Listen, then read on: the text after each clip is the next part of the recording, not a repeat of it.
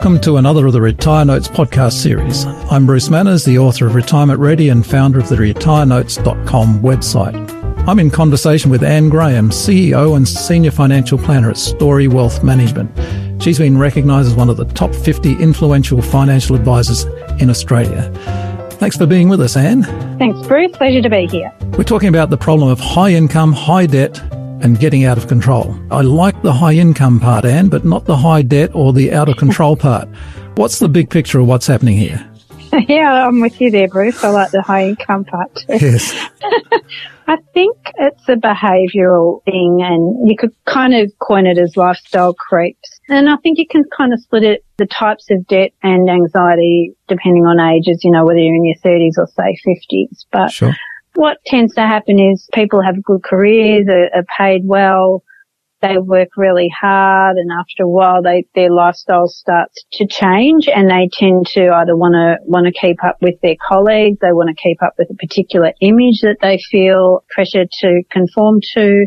They don't have much time, or they don't pay attention to where their money's going, and before they know it, they've spent next year's bonus before they've even got it. Oh.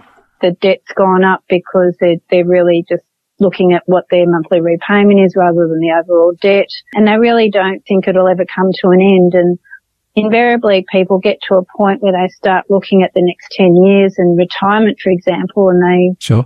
kind of realise that, well, this income won't continue and yet I'll still have this debt. And that's where that out of control feeling comes from. As someone who has never had the problem of high income, is this a common happening?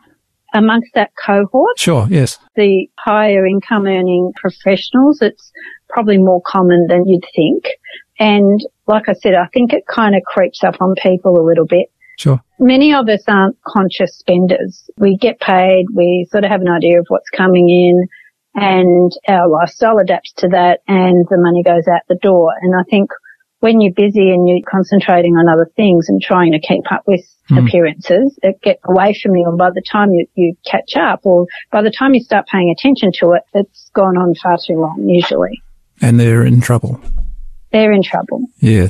So keeping up with the Joneses is actually a real thing. Can be a real thing, yeah, that's right. And on an individual basis, everyone's got their own reasons for doing this. And sometimes it's a relationship with money, or it might be around their values. And the three big things tend to be, for people with children, private schools, holidays, and mortgages. Yes, okay. So what are the problems that come with this for the individuals, for the family? Definitely the stress, and that can cause relationship issues, especially if one person's spending more than the other, or one person thinks it's a problem and the other one doesn't. That communication needs to get back on track, and when people agree on their goals around money, then real change can happen. So I think that it can be insidious, so it can creep up on people before they know it. Yes. And often, sometimes people are in denial, so they think, oh, that's all right, I get paid well, this is normal, don't need to do anything about it. Waiting for the next bonus. Waiting for the next bonus, or you kind of see it, especially when property, has gone up quite significantly in value over the last 5 to 10 years, maybe not so much in the last 12 months, but people are using their mortgages as an ATM as well. So they think, well, my property's doubled in value in the last 5 years. I've got a lot of equity in it. So therefore I can have that holiday overseas, or I can buy this new car. Not really thinking it through in terms of the debt's still going to be there, even though the house might have gone up in value. So what makes them blind to it? Just over-optimistic, or what's happening? There's very low level of financial literacy in Australia. Okay. And I think there's also this cognitive dissonance where it just doesn't sink through. There's this reality gap. What I see, where we have people that by the time they come and see a financial advisor, they've usually recognised that something isn't quite right, or actually they might not even recognise that. They might be thinking, I need to get myself sorted for retirement. And so one of the tasks, we get them to do a couple of things. One is write down all of your assets and all of your liabilities. Yes. What you own and what you owe, and also what your income is and what your expenses are. Yes. And writing down the balance sheet or the assets and liabilities can be a bit of an eye-opener for them. Yes. When they put it on paper and they can see it. but particularly the income and expenses, because most people don't know what they spend their money on or how much they spend. Sure. So an exercise we have is getting people to look through their last 6 months of, say, bank transactions, writing it down, and then, you double it, and that's pretty much what you might spend in a year. Yes. And that can be quite significant. When people look at where their money is going, it can be a bit of a surprise or a shock. Okay. But once they know, then they can take action on changing tack. What is the typical thing that money would go to? Apart from the big ones like the private school fees, which Sure. are significant, or mortgages, everyone knows what's going out every month for their loan, holidays. So it might be Okay. someone sort of saying, I don't spend much, we don't have a lavish lifestyle. Yes. We're just nicking over to Europe for 3 weeks in the holidays because it's been a tough year. Okay.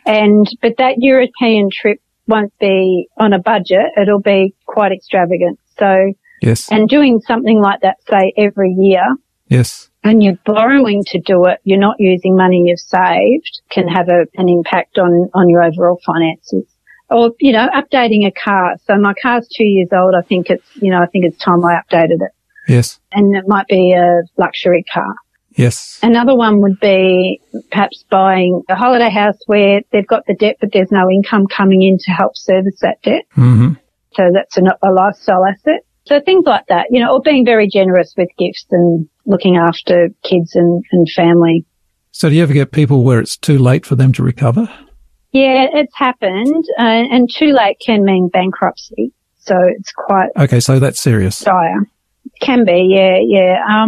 We've had people with $100,000 on credit card debt. That's a lot of money on a credit card. It is a lot of money on, numerous credit cards. They're not necessarily high income earners either. So sometimes people where there's mental health issues struggle with finances. Sure. Understand that. So it can go, that can exacerbate it.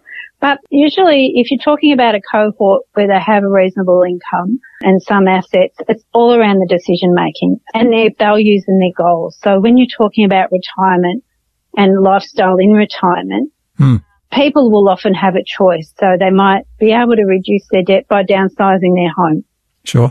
Or selling off a holiday house, not updating a car as frequently as they used to. So they can make some big, significant changes by changing those lifestyle or the things that they've been used to during their working career. And it can be a bit of a mental shift, but once they focus on what's important to them, it can be much easier than they originally thought. Okay. So what safeguards can individuals put in to make sure that they don't exceed their spending, I guess? That would be for the high earners as well as everybody else. It's a universal truth, yeah. That's what we need here, universal truth. The universal truth. It doesn't matter really what your income is. So main thing is have a budget, spend less than you earn. Sounds simple, right? But often it's not done. Have a budget and check into it on a regular basis. And you can do that these days, if you're doing online banking. Often the online website for your bank will have a little pie chart showing where your money's gone over the last month or two.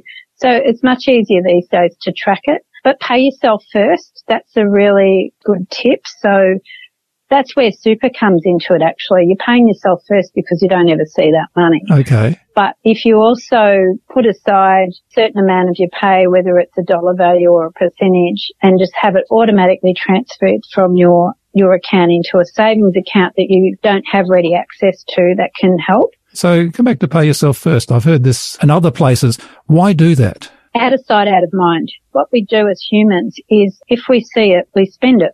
Okay, so paying yourself is putting it into an account you can't easily access. Getting it out of the way so that you're not tempted. So it's there if the rainy day comes. The rainy day, and that's actually another tip, is to get yourself an emergency fund saved as well, so that you don't have to borrow off the credit card if a bill comes in unexpectedly. You've got some emergency cash there.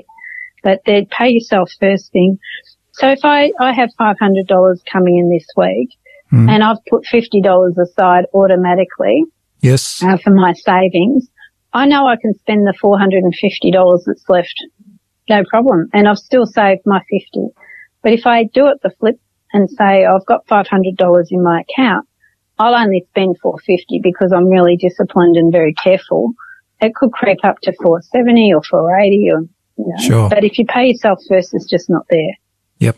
Always make sure you have something coming in that's less than going out. Yeah, exactly. That's right. It's not rocket science, is it? It's much easier in theory than it is sometimes in practice. Yeah. But if you start those habits early, so, what a lot of experienced people, those that have already retired can do is help and teach their kids and grandkids really good money habits to start with. All right. We've been talking about wealthy people and we've been talking about the regular people.